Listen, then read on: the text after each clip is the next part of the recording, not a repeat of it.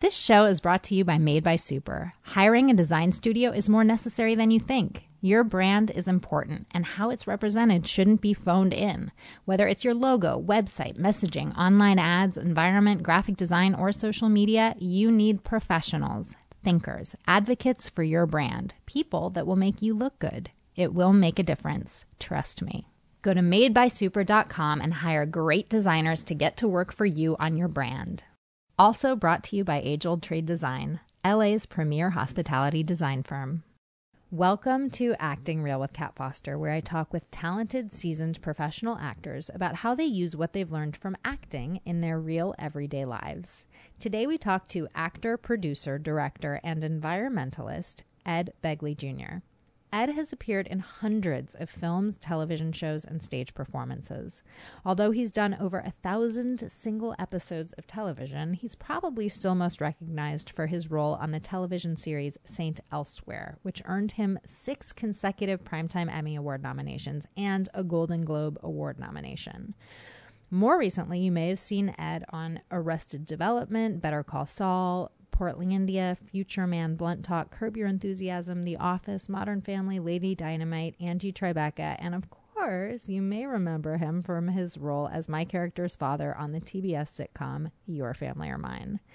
He hosted, along with his wife, Rochelle Carson, the Green Living reality show Living with Ed, and more recently, the award-winning television series Innovations with Ed Begley Jr. Equally prolific in cinema, Ed is best known for films including An Officer and a Gentleman, The Accidental Tourist, This is Spinal Tap, Batman Forever, Pineapple Express, Ghostbuster, and Chips. He's also a recurring cast member in all the Christopher Guest films, including Best in Show, A Mighty Wind, For Your Consideration, and Mascots. You can see Ed in the upcoming comedy series Bless This Mess, premiering tomorrow night, April 16th on ABC. Enjoy! It is a skeleton, and you have to discover where the bones go.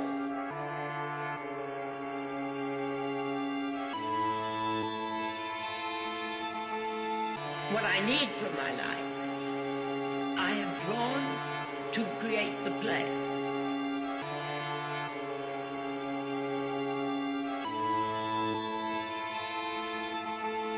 And you must use the play. You must use it like an ingredient. Kat, Hi, how Ed. are you? I'm well. So we met each other because you were my dad on a show on Your Family or Mine. I have this wonderful collection of these movie daughters and TV daughters. I know. Just saw Thora Birch the other day. She was my daughter. Oh my gosh! A show called Parenthood in 1990. Does that make us sisters? You're related to Thora now. We're TV sisters. Uh-huh. I should see all of the we should do a TV family tree. That's right. That'd be so cool. Ancestry.ed. Yeah. Oh my gosh. I would probably be But anybody related can to do the it. coolest people. Yeah, Bill Shallard, an actor a good deal older than me even, he years ago had, he was Patty Duke's father in a famous show when I was a kid called Patty Duke's Show, and he was everybody else's father too. So he was. Oh my gosh. He's a great grandfather to a lot of TV daughters. Yeah, and that makes you cousins to a lot I of think cool so. people. I'm so happy that you came here to be on this podcast. You're What a like, comfortable setup. You got water for me. I'm going to be fully hydrated. Yep. You got snacks. Yep. I got a comfy chair, and I'm laying back and relaxing. Yeah, we have soda. You can always feel free to uncap the soda. Don't worry about the sound. I'll do it right LaCroix? now. Yeah, we have some Is that how you LaCroix pronounce over it? here. We're sponsored by LaCroix, actually. Oh, really? No, I wish And we it's were. pronounced La Croix, right? I call it LaCroix. Yes, in French, it's LaCroix. LaCroix. But people say LaCroix, but I think it's La Croix. We say LaCroix. Yeah. But I even definitely... Cannon Drive in Beverly Hills is Canyon Drive. There's a tilde on the top, and nobody says it. Oh, really? I don't even say it. I go I've Cannon. never noticed. It's Canyon. I've It's never supposed noticed to be, that. but We should people write... cheat. Should we write the city? I think we should. Should we have it spelled phonetically for dumb Americans? From now on, starting today. Canyon. So we're here to talk about acting, but not really to talk about acting. What I'm interested in is how the stuff that we know as actors and the stuff that we've learned as actors applies to like everyone. Right. And the way that we're going to talk about that is by talking about how that acting stuff, how we use it in our real everyday lives. Right. So like really this is a question about you. These are questions about you and like your mind and heart and soul and all of it. That's really what we're here to talk about. But you happen to be an actor, so I feel like you know stuff about your mind and your heart and your body. Yes, you try to reside in your mind and your heart and your body as much as possible, and your heart even more so. But your mind takes over, and it's good that it takes over sometimes. So you want to have a nice balance between all of the above. Yeah, you do.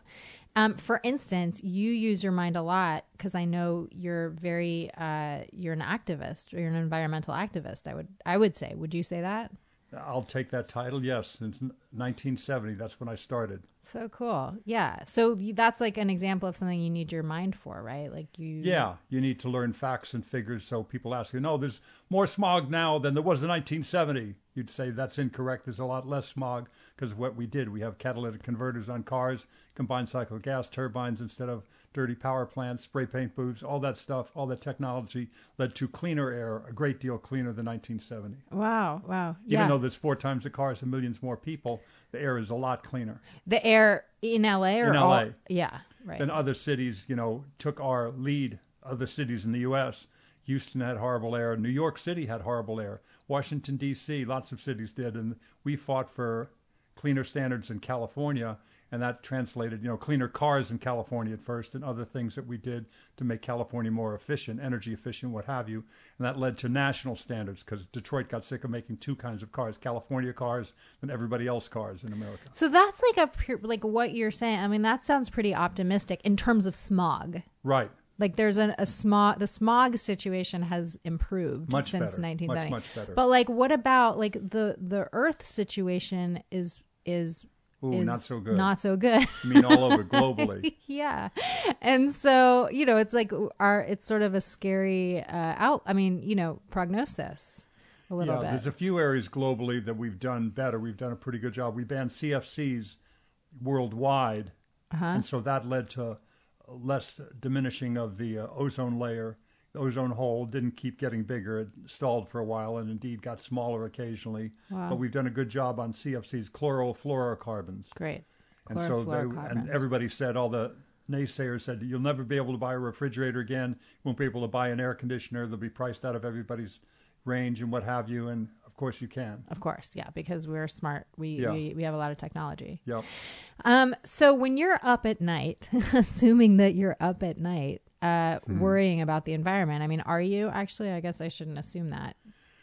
I don't. It's kind of funny. Maybe I should be. I certainly worry about the problems, but I sleep very well every night because I know since 1970 I've done everything that I can. Right. In the realm of the possible. It's a serenity prayer. Grant me the serenity to accept the things I cannot change, the courage to change the things I can, and the wisdom to know the difference. Yes. I can't make the air cleaner in L.A. starting in 1970, but I did my part, and many other people did, and so the air got cleaner. Right. And other things, we're trying to do that with plastics, single-use plastics. There's lots of work we need to do, but you do the best you can, and people stay away from it, not because they're overwhelmed by the scope of the problems anymore. They're overwhelmed by the scope of the solutions. They don't know, what do I do? They're like stuck at base camp wanting to climb Mount Everest and go, what kind of gear do I need? There's too much to choose from. Right. But just do something. Put on these boots here, get this backpack there and just start climbing. You may not make it to the top, but do what you can. Not everybody's going to get solar panels and a Nissan Leaf like I drive. Right. But people can buy a light bulb.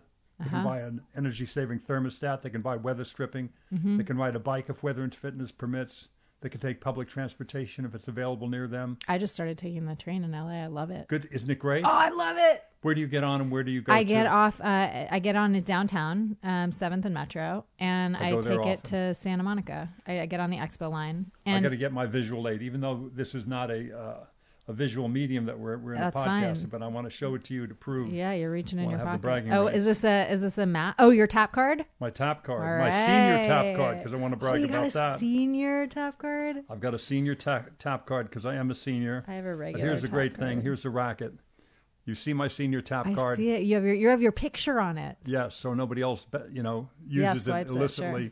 Sure. But I get on the subway or any rail for 35 cents. Whoa. Peak, though, it's a lot more expensive. It's 75 cents when Whoa. it's peak time. Well, and for not seniors, it's $1.75. Exactly. So it's But not too bad. that's probably less than I would spend on gas on my way to. It Santa always Monica. is. You can't park downtown for And 75 parking. cents or $1.75. No, you park downtown for like $20. Exactly. So I just love that. Yeah, I love public transportation. So here's what my question is: like, can you extend that metaphor into other areas of your life when you were just sort of talking about starting small? Starting small with the environment and being better on our environment. Are there people all the time they look at problems that feel insurmountable in their lives, in their personal lives, and also when we look at the world? Do you feel like how would you encourage someone to do these like small steps? And how have you done these small steps in your own life? Well, I was forced to start small as an actor. I didn't get a leading part right away, and thank God I had no idea what I was doing. I was clueless. You hadn't trained, or I hadn't trained. I would go out on interviews, Kat, as a young man, because my dad was an actor. I went, that looks easy. I'm going to do that. Dad, get me a series. Get me a Gunsmoke. Get me a Perry Mason. I want a Wagon Train. I want a regular role, not just one episode. I want to be on all year long. And what made you want to do it? Because he didn't look like fun. Yeah. I wanted to do what he did. Okay. Looked easy, too. I didn't really understand the discipline of the work. Sure. So I wanted to do that, had no training, and what a shock, I never got any work. I go out on interviews, didn't know what I was doing. And I started to train finally in 1966. Okay. No small coincidence, I got my first job in 67. Yep. Having trained for just 1 year. I still didn't know what I was doing, but I knew a little bit more. So I started to work and started small and just did small parts for years. And finally, when I started to study more and learn more and get better, that's when I started to work more. Yeah. And so obviously, I mean, that is one area where you just started small. You took a class, you know what I mean? You did what you could do. Yeah, it was forced on me. I didn't want to start small. I wanted to start at the top. I wanted to be a star, but that was not in the cards, and thank God. So that was 1966. Okay, what year? We're in 2019. So that's what is that? 50 years? Is it 50? I started working in really 67. I trained in 66, working in 67. So that's, as a professional actor, that's 52 years. Right. Wow. Okay. So I did a little hunt on you earlier. You've done over 120 movies and over 200 television shows. I know, isn't that crazy? That is bananas. And on IMDb, they count St. Elsewhere as like one thing.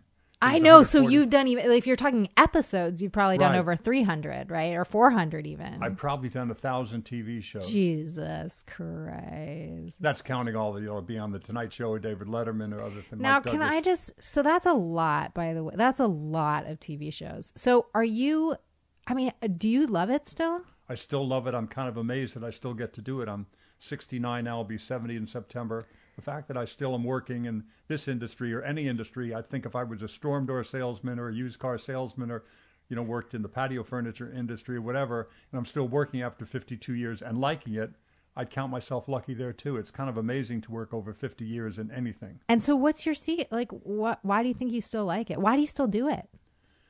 Because you like it. Because they continue to call and occasionally have to audition, but usually not. They just call and say, are you free on the 23rd to do a show of this or that? And I go, yeah, that sounds, send over the script. And I read the script and it's funny, or that's amazing. It's good dramatic writing. And so if it's good at all, and it usually is, I do it. Yeah. And how is it walking onto set look, you've been doing this for years, right? Like you don't audition. So you audition sometimes. Occasionally. If there's some big thing, like you're going to be a regular on a TV series, the network and the studio want to know what your interpretation of the role is. Sometimes I have been offered regular roles that I didn't have to audition. That's happened on the show that we did. I just got offered. I didn't have to audition. Right. That was kind of a plug and play thing. Yeah. You'd already done the pilot. Right. So my thing was I was merging with you guys, but mostly you have to audition, and I don't blame them. Here's my weird feeling, though, about auditioning at all. When I have to read for a part, I'm not remotely upset because I get to play the part. Right. For that minute. For that 10 minutes, for that 12 minutes, for that 3 minutes, whatever it is to do the scene, I get to play it. If they want me to do it again in front of a digital camera for money, that's a bonus. Right, but I already got to, if it's good material, Yeah. Actors, I would hope, like to act. Yeah. Flute players like to play the flute. So Yeah. if you like doing what you're doing and they want you to read, I'm always game for my agent sometimes has another opinion, but I like to read. I'm happy when they say we really need him to read. It's like, let's do it. Let's have some fun. Yeah, that's such a wonderful attitude to embrace. And, you know, we can extend that to a lot of other jobs, right? Like if Right. you're interviewing for a position, no matter what, you're getting to walk into the doors of that company that you want to work for. You're getting to speak with someone who works at that company about what you do and about that company. And you can kind of like get inside the job without necessarily having the job. Right. You get to exercise, you get to practice what you're good at, even in an interview. Exactly. It's an opportunity. Yeah. So, but then what happens sometimes if you don't get the job? Like, what have you done with that disappointment? Or do you still experience that disappointment? I mean, look, you're a very established actor. Sometimes still do you read and then not get it? And do you feel disappointed? That happens occasionally. And when it does, no, it's usually for the right reasons. Times I've, not. In fact, there's been a few occasions where I was picked for something and they decided when they went forward with the show, they didn't need me in the part. That's happened very few times. When it's happened, it was for the right reason. I didn't see it at the time, but it was a good change that they made. Yeah. They weren't just being mean. They had a reason for recasting. So you sort of feel like, when that's happened, you've gotten over it pretty quickly by just saying, you know what, I understand. You've put yourself in their shoes. Yeah. The first time it happened in 1988, I wasn't very good with it at all. I had no practice at it because I'd never been fired. Right. So they had a show that I did. It was called Maggie Day. A very funny script by, oh man, I can't think of anything It's okay. anymore, We'll look it up. Yeah. But Ann Cusack was in it. She was great. I played her husband. And John Slattery was in it, and it was very, very funny. And I got to play the husband in the pilot. And then when they went forward from the pilot, they started recasting. Uh-huh. And so they didn't want me in the part. My ego got involved, and I thought, this is horrible. I'll never, Yeah. if they want me, they wouldn't let me out of my contract because they still wanted to keep me in case they couldn't find anybody else. And Oh, so it was wow. this. But it was all ego. They finally at the end wanted me to do it, but I was on to another job. But it was the right decision. I wasn't right for that part. What I did in the pilot was not that good, and not because I'm a bad actor. It just wasn't right. Yeah. Yeah. And so, so when you say it was all ego, just can you like talk a little bit more about that? Like when you say that, what do you mean? When things happen that you're not prepared for, that you think you're going to die, you think you're not allowed around the watering hole, that all the other monkeys are getting the water, and you're going to be ostracized, and you literally think it's your life or death. You're going to perish because you're no longer part of the clan. And that's all those, you don't think that consciously, but that's what's going on. You get a little crazy about it. I went a little crazy for weeks and weeks, maybe even a few months, while they saw every other actor in town, Yeah. to do it. And so I thought you feel threatened by it. But then when it happens a second time, and it happened another time after that, maybe one other time when I wasn't right for a part that I'd originally even recorded some footage on.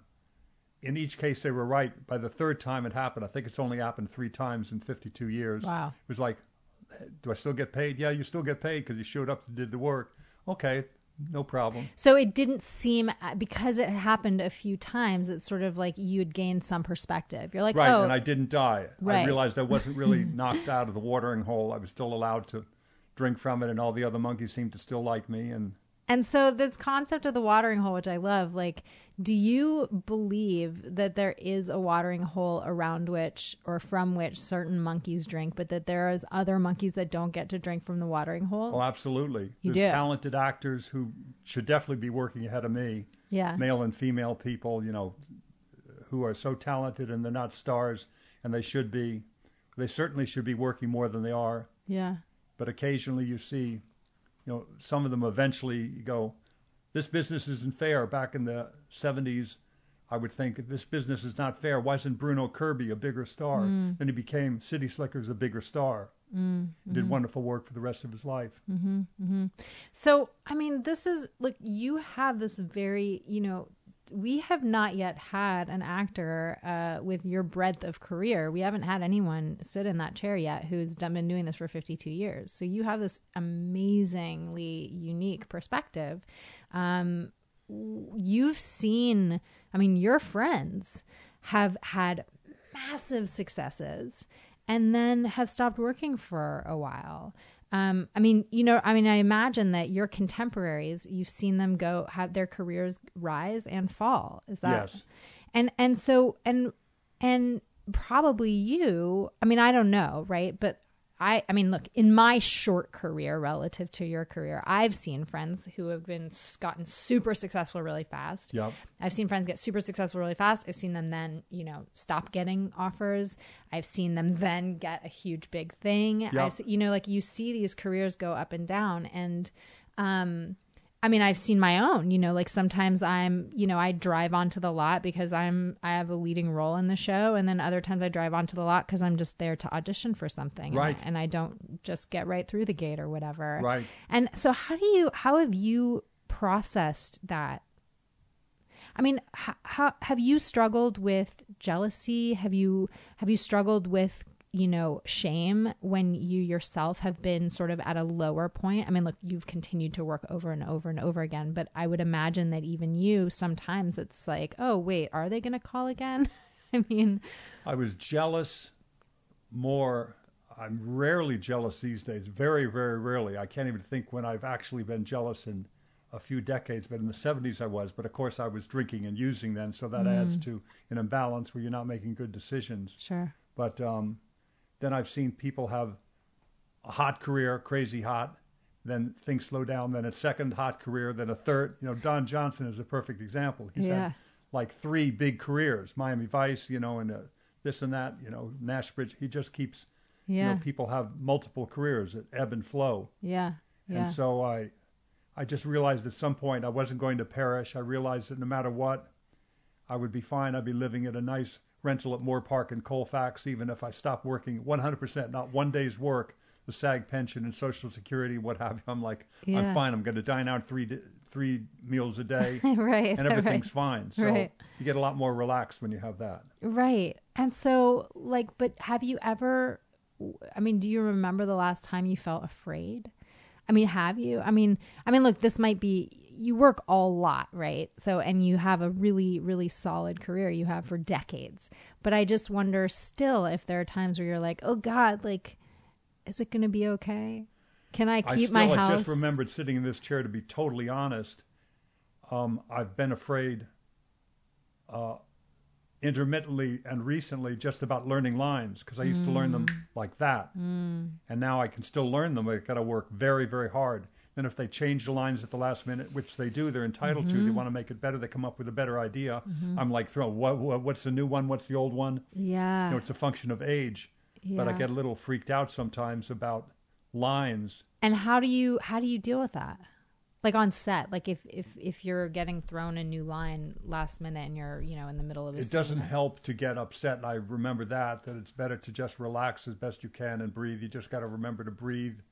And, but there's so many different tapes that are playing in your head. It was my father's business, and I want to make my father proud. He died in 1970, so I'm not really trying to impress him in any physical sense anymore. He's not there to see it, success or failure. But there's so many things involved because it was my father's industry. I try not to play those tapes in my head and just do the best job I can. And but you don't want to embarrass yourself in front of the grip you worked with in 1982. He's on this show now in 2019, because he's an old friend, and you just want to.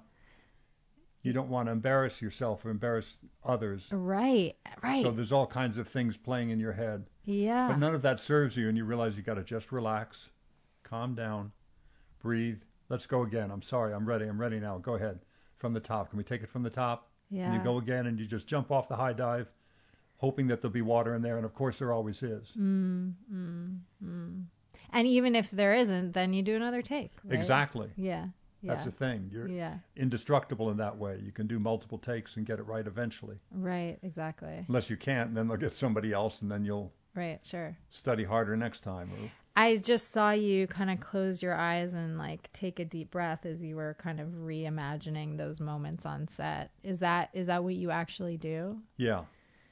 You have a process, you take a deep breath or feel your Breathing feet is on the key. ground? The times when you're really going to hurt yourself is when you're uptight, and Yeah. you're holding your breath and you're not breathing properly and you're not in your body. Just relax with everything that's, going on and calm yourself.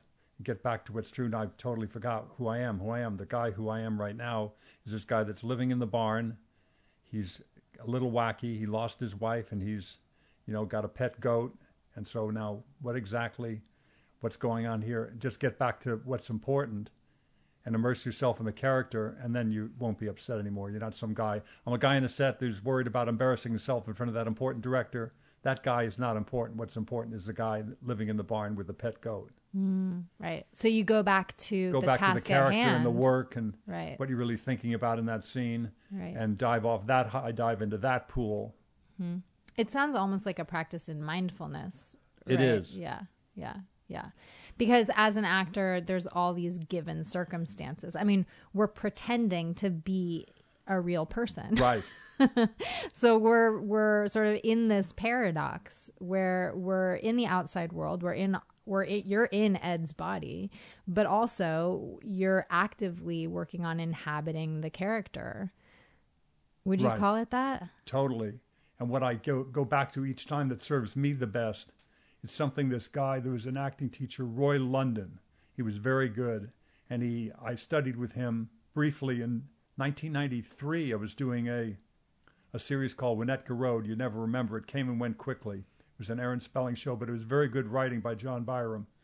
God, you have such an amazing memory. Thank you. Do you know that about you? I did know that, but I accept what you say because you're younger and your mind functions well, so thank you. But I do the wow. crossword every day. Maybe that helps me I'm connect. sure it does. Yeah. But I went to this guy, Roy London, we're working the scene, and what he gave me with the character was good. It was something different than what I had in mind, but I trusted his instincts, and I did that in rehearsal at his house and in the scene. And I was with him one day, and he said, just to really firm up what we're doing here, Ed, what I find the most interesting thing to watch as a viewer on stage, on film, and anything, TV, films, anything, comedy, drama, it's kind of universal. What's the most interesting thing to watch is how a character deals with pain. And I heard that and I went, okay, thanks, Roy. That's true. Yeah, I'm going to see somebody in pain. Oh, my God, I'm in such pain. Oh, I'm hurting. Oh, yeah, that sounds like fun to watch. I dismissed it in my mind and nodded and said, no, that sounds great, Roy. I didn't mean it for a second. I was driving home and I went, wait a minute, what did he actually say? He didn't say, a guy writhing in pain, how a character deals with pain. How a character deals with pain. Comedy or drama, Sophie's Choice or Laurel and Hardy. Laurel and Hardy are carrying a piano down a flight of stairs, and they fall carrying the piano.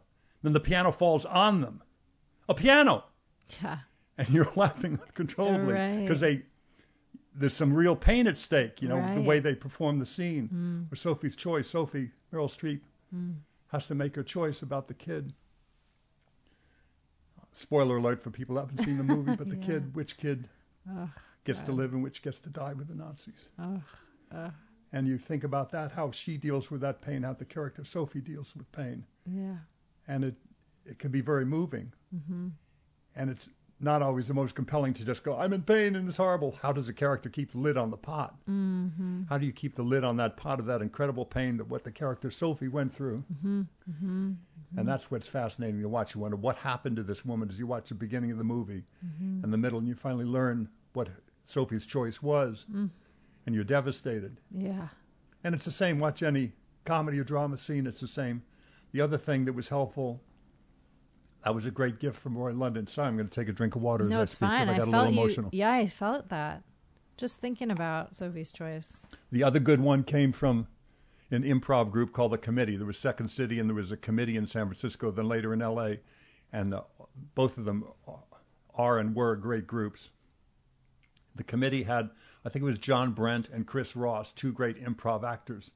And as you probably know with improv, like the Groundlings or any of them, you start with an improv, you get a suggestion from the audience often, and you do it, and it works well. Sometimes it doesn't. The ones that work well, they keep and they refine and do them again another night. So they become set pieces that they change a little bit here and there. And it's a way you're not always on the precipice doing improv. You have some set pieces that came out of improv, and sometimes they do very well. Well, this one piece I had, I can't remember the details of the scene, but it started out as a great improv. It became a set piece, but it was no longer funny. They just weren't getting the laughs that they used to. So they're about to go on in 2 minutes with this set piece. It was on the schedule to do. And Chris Ross says to John Brent, or the other way around, one of them says to the other, come with me next door. What are you talking about? We go on in 2 minutes. We don't have time to go. Come with me next door. Where? What are you doing? We got to go on. You go next door. There's a Greek hero kind of, falafel place or something. Give me some Greek salad. We don't have time to eat. Just shut up. Get some Greek salad. No dressing. No dressing. What are you going to do? You don't want dressing for like? Shut up. We don't have time to eat that now. We're not going to eat it now. And he takes the salad. John Brent does, I think, and he puts it in his underwear. And he says, open your pants and pull your own underwear back. Shut up. We got to go on in 30 seconds. Shut the fuck up. Yeah. He puts salad in his underwear. Yeah. They go out and they do the scene. Now, this is not about a bulge in their pants. Sure. There was no bulge. You couldn't see it. It wasn't wet, and it kind of permeated through. That's not what happened that night. Yeah. They had salad in their underwear. That was their secret. They had salad in their underwear, went out and did the scene. It killed. Wow. It killed. Yeah. And that's what you need to find as an actor, that salad in your underwear, that pain and how you deal with it. Right. That special thing that people look at and go, I don't know what he's doing. I don't know what Joaquin Phoenix is doing in that movie, Yeah. But it's just like, I can't take my eyes off him. Who is that character? And why is he making these decisions? And then you see why as the story progresses. And you see this great work because people have something deep going on inside, something very deep and meaningful. Yeah. And so, like, when you're on set, I mean, look, we did Your Family or Mine together, but you've been on probably 100 sets since then. What is your what's your salad in your underwear? Like, you just said you focus back to what the character is dealing with. I mean, do you search for the pain in the characters you're playing? I do. Most of the time I do that. But often I forget. I got hung up in when do I get my breakfast? And when is makeup? And we get over here. And, oh, wait, they changed the lines. I get hung up in these details and I forget. Right. I actually forget the thing I'm just telling everybody to do right now. When I do, it's not as good. But when I remember, I find some secret thing that is the salad in the underwear. I find what is the pain in this scene? And it needn't be physical pain. It can be emotional pain. It can be whatever. It doesn't have to be physical pain. But so how do we extend that? Like, I mean, what I'm thinking about is, for people who aren't actors, what it feels like we're talking about is some kind of rooting in the present moment, right? Yes. Like there's something that being in the now. Yeah. That really, that transcends the circumstance of I'm an actor and I'm on set, or I'm a person in this interview, or I'm a receptionist answering a call, that transcends our actual literal circumstances. Right. And gives us, like some connection to the eternal, right? Like, or some connection to a feeling, which, is always accessible to us. Maybe. I mean, I'm making this up. No, it is. You look at that person when they're doing that incredible work, what Meryl Streep has done in every role that you've seen her in, and what people like Daniel Day-Lewis and Joaquin Phoenix do. You go, am I in the same business as these people? That's what I think. I don't know what you think when you see the work. They're doing something so they're incredible, detailed and wonderful and real and honest, so deep. I don't think any of them are insane. They don't really believe. I don't think Daniel Day-Lewis believed he was Lincoln. Sure. No. Maybe he did. I don't know. He has himself called Mr. Lincoln on the set. Yeah, that's true. Yeah, he's very but method whatever in that way. he does to do that, to be Lincoln, I have no idea what Abraham Lincoln actually behaved like, but I sure bought what he did. But you've had moments. I mean, I'm sure you've had moments where you feel like Daniel Day-Lewis or Joaquin Phoenix or Meryl Streep. I mean, you've walked off set and gone like, wow, I don't know what just happened there, but that I was so fill in the blank connected or. Yes, that's happened a few times. Yeah. And I always love it when it does happen. Yeah. Yeah. And what do you think the circumstances are for that level of connection and that kind of feeling? It's diving off the high dive. But again, you don't just run up the ladder and dive off the high dive. You practice and practice and practice, and you do your homework so you can make that dive and know that there's going to be water in the pool. Yes. You got to fill that pool yourself often. You got to get the hose and do it and stand there, and there's work involved. People prepare for months. I've heard some of these people, De Niro and others, these great actors among us, and I can't start that movie, in July because there's not enough time. It's only January. Only January, I've never worked more than a couple weeks on a show before I've ever done anything. Right. I've never, the idea of having 6 months to inhabit the character, that's what that level of actor needs to do it. They can't do it with shorter notice. They won't do it with shorter notice. They need the time to really build the pool, stucco the pool, But you still had the it. pool. You've had it with short notice. I've had it with short notice because I'm used to be a pretty good improv actor. Now I slow down a little bit because my hearing loss is such. It's really, you can't be a good improv actor when you can't hear the other people. Right, of course. That's a big minus. Yeah, well, a tenet of improv is listening. It's all about listening. Yeah. So with hearing loss, it becomes pretty hard to do improv. But I used to love improv. I still love it. I love watching it. I love doing it when it's a brief thing where I, can hear well enough somehow. I don't know. Yeah. And so do you distinguish between like how you work as an improviser and how you work as an actor? Obviously with one you have lines and the other you don't. So, but do you feel the same do you approach it in the same way? Improv is just so much easier because you're not worried about getting the lines wrong. You can still get it wrong. You can go do it, as I did the other day with Larry David on Curb Your Enthusiasm. That's an improv show, but there's some beats that you have to hit. Yeah. So you do the take, and the director, Larry, say, no, remember, we got to do that. Oh, yeah, I'm sorry. You can get it wrong, but you can't get it that wrong. It's not like that line wasn't, say, thee instead of them. Right. You're not hung up on that at all. You can just play. Yeah. It's like a jazz musician. You just have a chord chart, and you get to decide how you play. I want to play those notes in the key of G.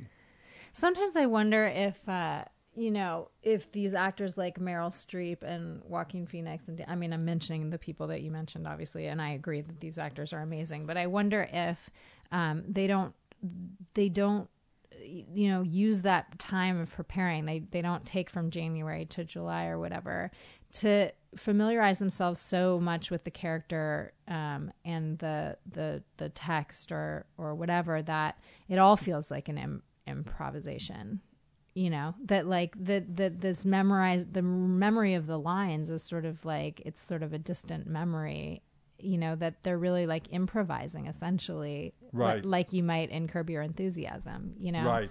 I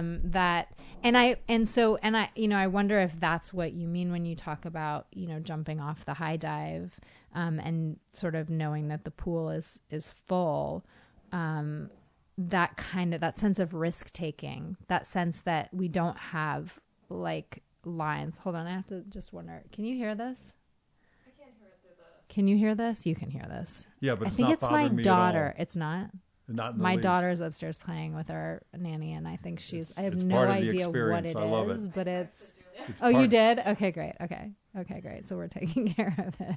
It is part of the experience. That's true. Yeah, we can have everything be a part of. We don't have to deny any aspect of our experience. That's right. Sometimes we're working and there's, someone's talking to another person or someone's like on their, or you hear a phone ring and you kind of you develop that muscle that lets you keep going, even though there's noise happening, which I think is. Yeah, when I've been really in the moment and the phone is rung, I go, somebody get that, I just, and not as a joke, right. I'm in the character doing it, or like, why did a sandbag just fall? Why are there sandbags in this restaurant? You just kind of, right. You if you're in the moment, it should all be real. It's all part of it. Yeah. Right. Yeah, wouldn't that be cool if in life it could just all be part of it? Yeah. Including all the things that we don't want, traffic's just part of our experience going to this dinner. Yeah. Or, and it's just all there. We don't have to deny it, right? So if traffic's a part of our experience going to this dinner, we can kind of accept it and kind of relax into the drive. I'm there in the traffic realm already. I've been there for a while. I rarely get upset in traffic. I can't even think of the last time I got upset. Yeah, because if you're late, you're late, right? Exactly, and I leave so early for things nowadays. Right. You know, I bring the crossword with me, and so I sit downstairs or wherever I am nearby, and I do the crossword if I'm a half hour early, so I'm not ringing their bell a half hour early. Sure. I just leave early, but that's what old people do. Is that what old people... Did you used to do it when you were a young person? I used to always cut it close when I was younger. In my 20s I did. In my 30s I did a bit. Then I got tired of it at some point in my 30s. And that's 1979 is when I stopped drinking and using too. That was part of my maturity and growing up. I started, you know, rather than cutting it close and being late for things, I would get places early. And it just got better. I just had this magical thinking way of, I'm in Studio City, I got to be in Santa Monica, so I'll leave 22 minutes to get there. Yeah, I know. That's what time it takes at 3 a.m. Right. That's not a real, that's wishful thinking. Yeah, I know it. You got to leave an hour before, and then it's possible you could still be late if there's a truck overturn, what have you. But you got a good shot of getting from Studio City to Santa Monica, California in 45 minutes. That's possible, but still, I don't like the 45 thing. I leave an hour before just in case, and I sit outside for 15. So does it eat you up if you're ever late? When's the last time you were late? Can you even remember? Almost never, and thank God my wife is the same. I can't remember the last time I was late for something. I just am never late for work. I get there early. The PAs are always, oh, wow, you're here already. Let me get your room opened, and you want some breakfast? Amazing. You want a cup of coffee? So you mentioned this a couple times, and also before you recited the Serenity Prayer. So I'm assuming that you went to AA or... Yeah, I did a 12-step program. You did a 12-step program. And do you still go to meetings? I do. You do? You're still active? Yeah. And that... I should be anonymous. If I were a member of that organization, I would deny it. Right, of course. Well... Only because you mentioned it, and exactly. We've had. That I'm sure I would imagine that's influenced your acting and how you approach your career. It did. It gave me maturity that I didn't have before. It gave me the time to work on parts. My work, I got St. Elsewhere when I was, a few years clean and sober, and that I couldn't have done that part. If I was still, I might have done it, but it wouldn't have been the same. Mm. I had the time. I took the time because I wasn't out in bars the way I was beforehand. Mm-hmm, mm-hmm. I look back at some of my work from the 70s. On several movies, I'm playing a drunken character. Mm. And that's no coincidence that happened. Like, make the character drunk, it'll be easier for matching with Ed. Right. And I think that was kind of a decision that directors and producers made at some point to make me kind of a ruddy, drunken 20-some-odd-year-old. Mm-hmm. Yeah, that makes total sense. And so what principles have you taken from program into your career? Well, the Serenity Prayer is a pretty good one, Yeah, God grant me the serenity. To accept the things I cannot change, courage to change the things I can, the wisdom to know the difference. That's good in just about any situation, and acting is one of them. Right. Then, for instance, when they're throwing new lines at you, that's something that you can't change. Yeah. Right. Exactly. But the courage to change the things that you can change. Yeah, what I can work on, if I have the time to work on it, which I always do these days, I make the time to work on it. I get lines a week before I have to do a scene. I just start working on it a week before. I don't wait till 2 days before. Right. I just need to have it in every fiber of my body so that it's second nature. When we start rolling, I know I can say it. I have muscle memory in my mouth from saying the lines enough. I don't have to worry about my brain. My mouth will say the lines. And now your wife, Rochelle, she's also an actress, She right? is. And so does she run lines with you? My daughter runs them more than Rochelle. Rochelle runs them with me occasionally, but my daughter is 19 and she is an aspiring actress. Oh, She's that's an great. Aspiring writer. She's a very good writer.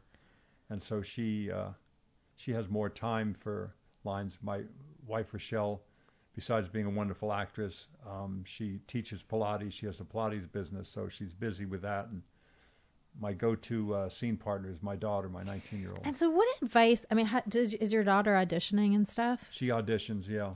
And so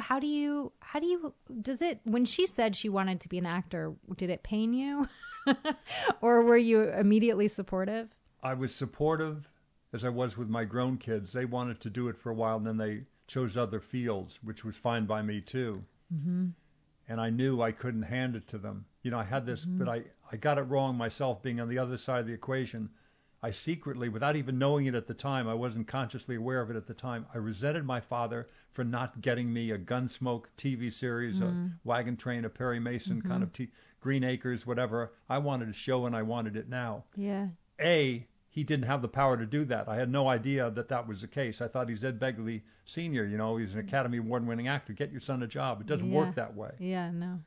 And so there was that. And so, and I had no training. I had it all backwards. So she wants to do it. I said, you know, I'll help you any way I can. But, you know, you've got to go do the work and you've got to make them want to hire you. Mm-hmm. Being my daughter will help in a couple of ways. The way it helped me, they're going to remember your name. Mm-hmm. Begley's kid, what's her name again? Haley? Right. No, it's Hayden. Hayden, okay, Hayden Begley. They remember you, number one, which is key to getting any job. If they remember your name. And number two, they have something to talk about. I worked with your dad on St. Elsewhere and, you know, blah, blah, blah, blah, blah. Top of page 8, let's begin. You know, they got something to talk about. Same way I did, I realized finally that it wasn't a minus being Ed Begley's son. I thought it was a minus somehow. I'm not him. I can't fill his shoes. I'm a different kind of actor. I'm a different kind of person. Don't compare me to him. Right. It was always negative. Right. And I realized after a few years, I went, shut up. They remember your name and they got something to talk about. You got, you know, 2 strikes, not against you, 2 strikes for you. So when your daughter and your wife come home from an audition, or they get a phone call that they didn't get a part, or they want to audition for something their friend's auditioning for, but they're not getting that audition, what do you tell them to help them cope with that disappointment or upset? Or are they disappointed and upset? I think they do get disappointed. I just tell them, don't let it get you down. You know, it's like, just keep going up to bat, you know, keep swinging for the fences. And at some point it's going to connect because they're both very talented. So, yeah, you just have to keep believing in yourself. Just keep doing it. I say this as a man, it's just harder on a women of every age. And, you know, it's just the way you look at the casting sheets, the amount of men and the amount of women. Yeah, there was just this thing on the Oscar. There was this meme online leading into the Oscars of all of the films that have won over the past. Did you see that? 20 years or something? Well, we'll link to it. But the meme was basically showing how disproportionate the number of lines that men had versus the number of lines that women had in all of the films that have won Best Film over the last, 20 years. And, disproportionately the number of lines that men had was just so much greater than the number of lines women had. Yeah, we're making changes now, but we need to pick up the pace. You know, there's a lot more that can be done to solve that. You started acting because it was fun and your dad did it and you wanted to do it and you liked it. And what keeps you doing it? I mean, I know I asked this before, but I guess here, let me think of a better way of asking this question. What do you derive personally, as a human, in terms of your evolution over this lifetime from your life as an actor? That's a good question. You know, I connect with characters that are different than me. I see the world through other people's eyes. I get to inhabit another person, really, another person's state of mind. It's kind of exciting. It's just kind of fun it's make-believe, you know. I get to play the kind of games we played as kids on a more sophisticated level with incredibly, accurate cameras and CGI and all kinds of other devices that can enhance the work. But if the work is good and the feelings are deep, that's what registers. You want to see Charlize Theron, or you want to see Cate Blanchett, you want to see these people, what they're really experiencing in their eyes and their face and their bodies.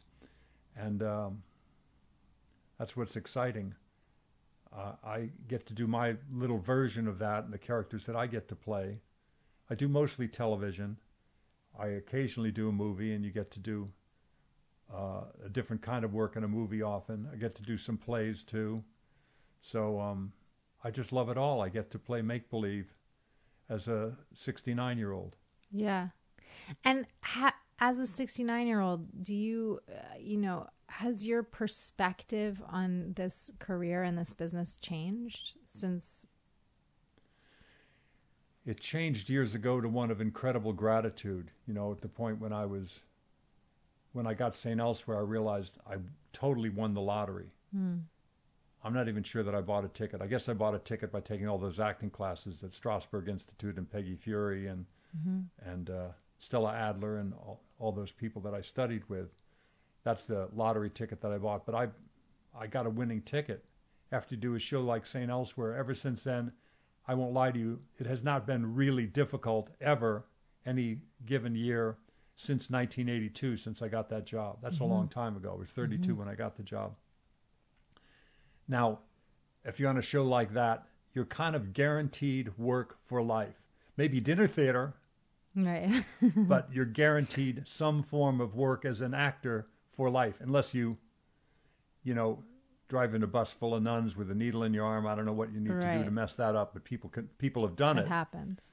People do stupid things and they wind up not working anymore, but you're kind of guaranteed a certain level of work after that if you don't blow it in some meaningful way. And not about the work, blow it with lifestyle. Yeah.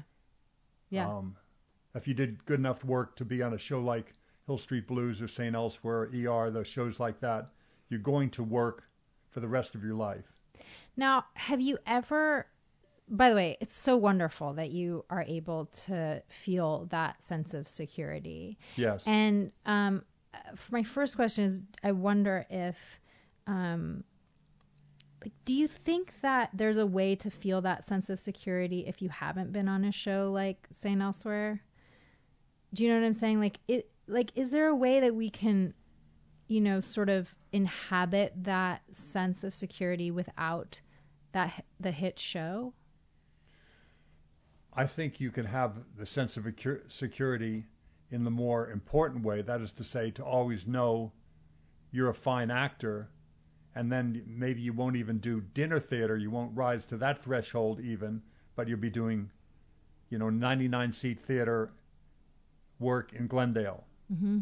But you're an actor. Mm-hmm. If you like to act, you're an actor.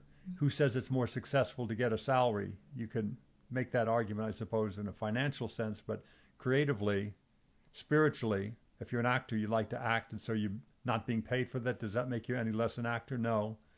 You're doing this wonderful work at a little theater on, Santa Monica near Wilcox. You're still a fine actor. I've seen some incredible plays in theaters like that. These little tiny theaters that are, forget 99 seats, they're like 34 seats. Mm-hmm. And incredible work that's being done. Those are real actors doing really incredible characters. Mm-hmm. Mm-hmm. And they may not be getting a paycheck, but it's wonderful, deep-rooted, meaningful work just the same. So I guess it's sort of like maybe the advice would be to sort of dig deep to find a sense of satisfaction in whatever you're doing. Right.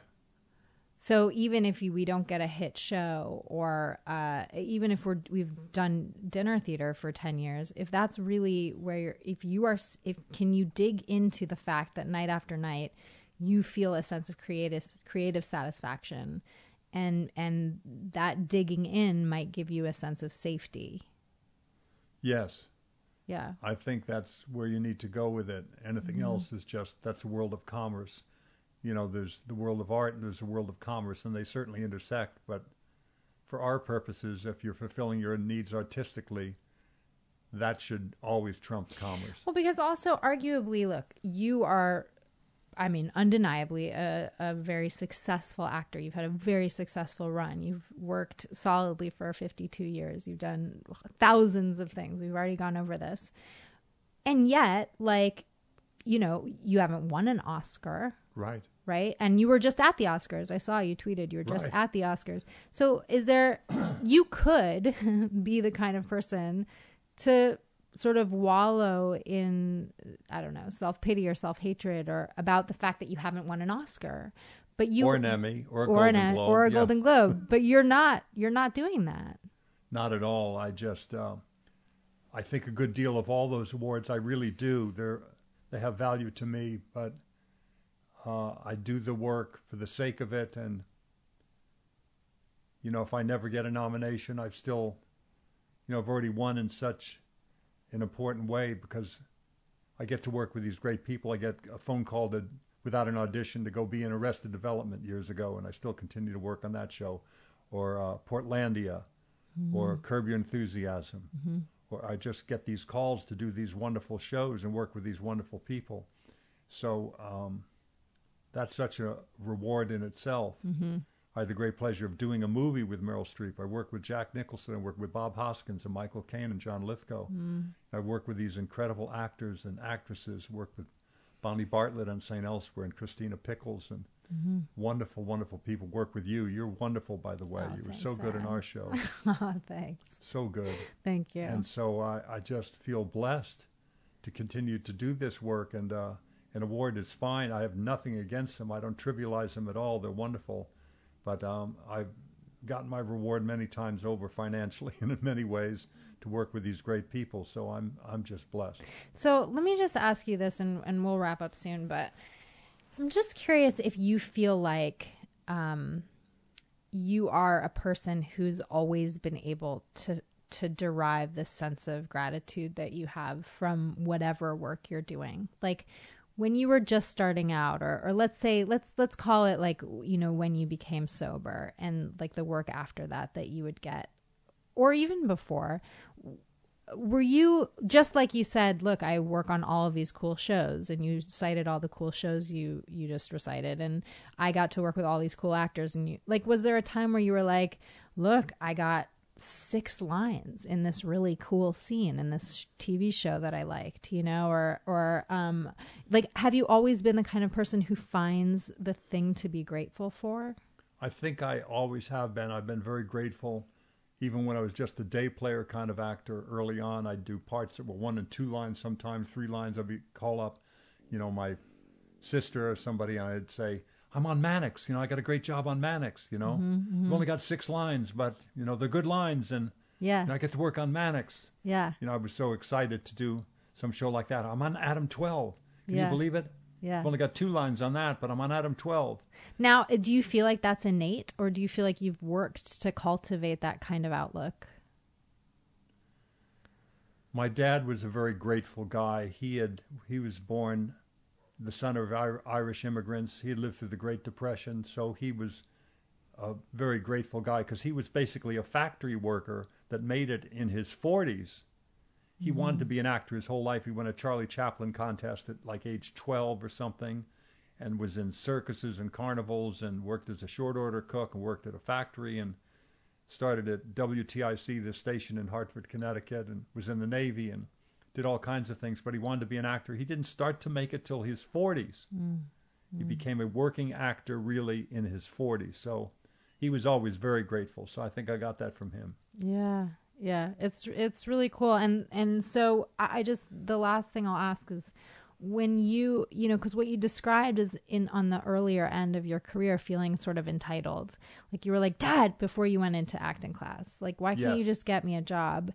And I would just wonder, what was that transition for you? And do you ever still struggle with that at all? Or have you completely shaken yourself of that sense of entitlement? Like, how did you go from like, I just need a job, get me a job, to a sense of deep gratitude for even 6 lines?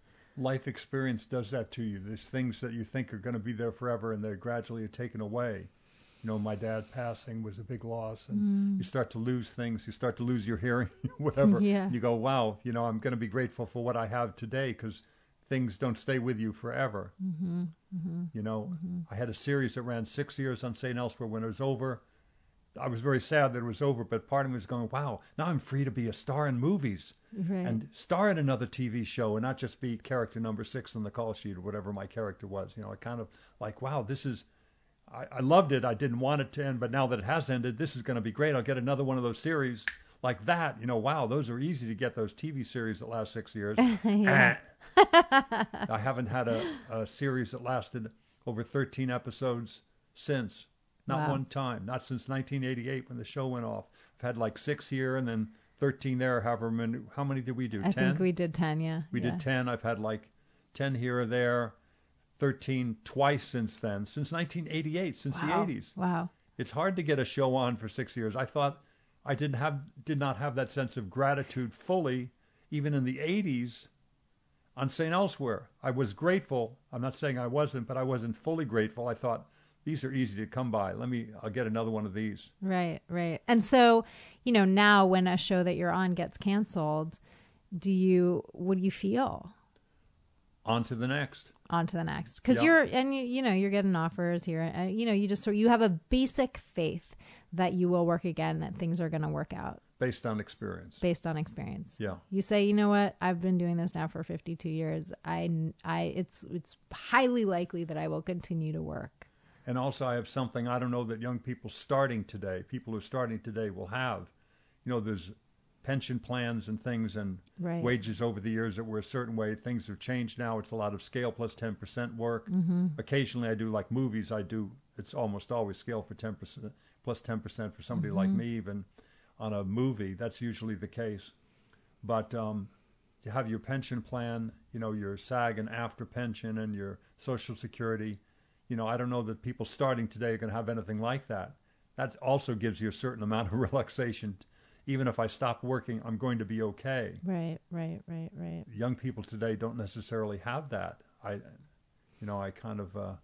Young actors young anybody nowadays. I think somebody starting in, whatever line of work they want to do, I don't know that they have that kind of security anymore. I think a lot of that is changing as we speak. It's the gig economy. People don't want to pay people as employees and want to pay them as independent contractors. Yeah, although, yes, I think it's always changing. But I think that, your dad might have sat in that chair and said the same thing about your generation. Exactly. You're right.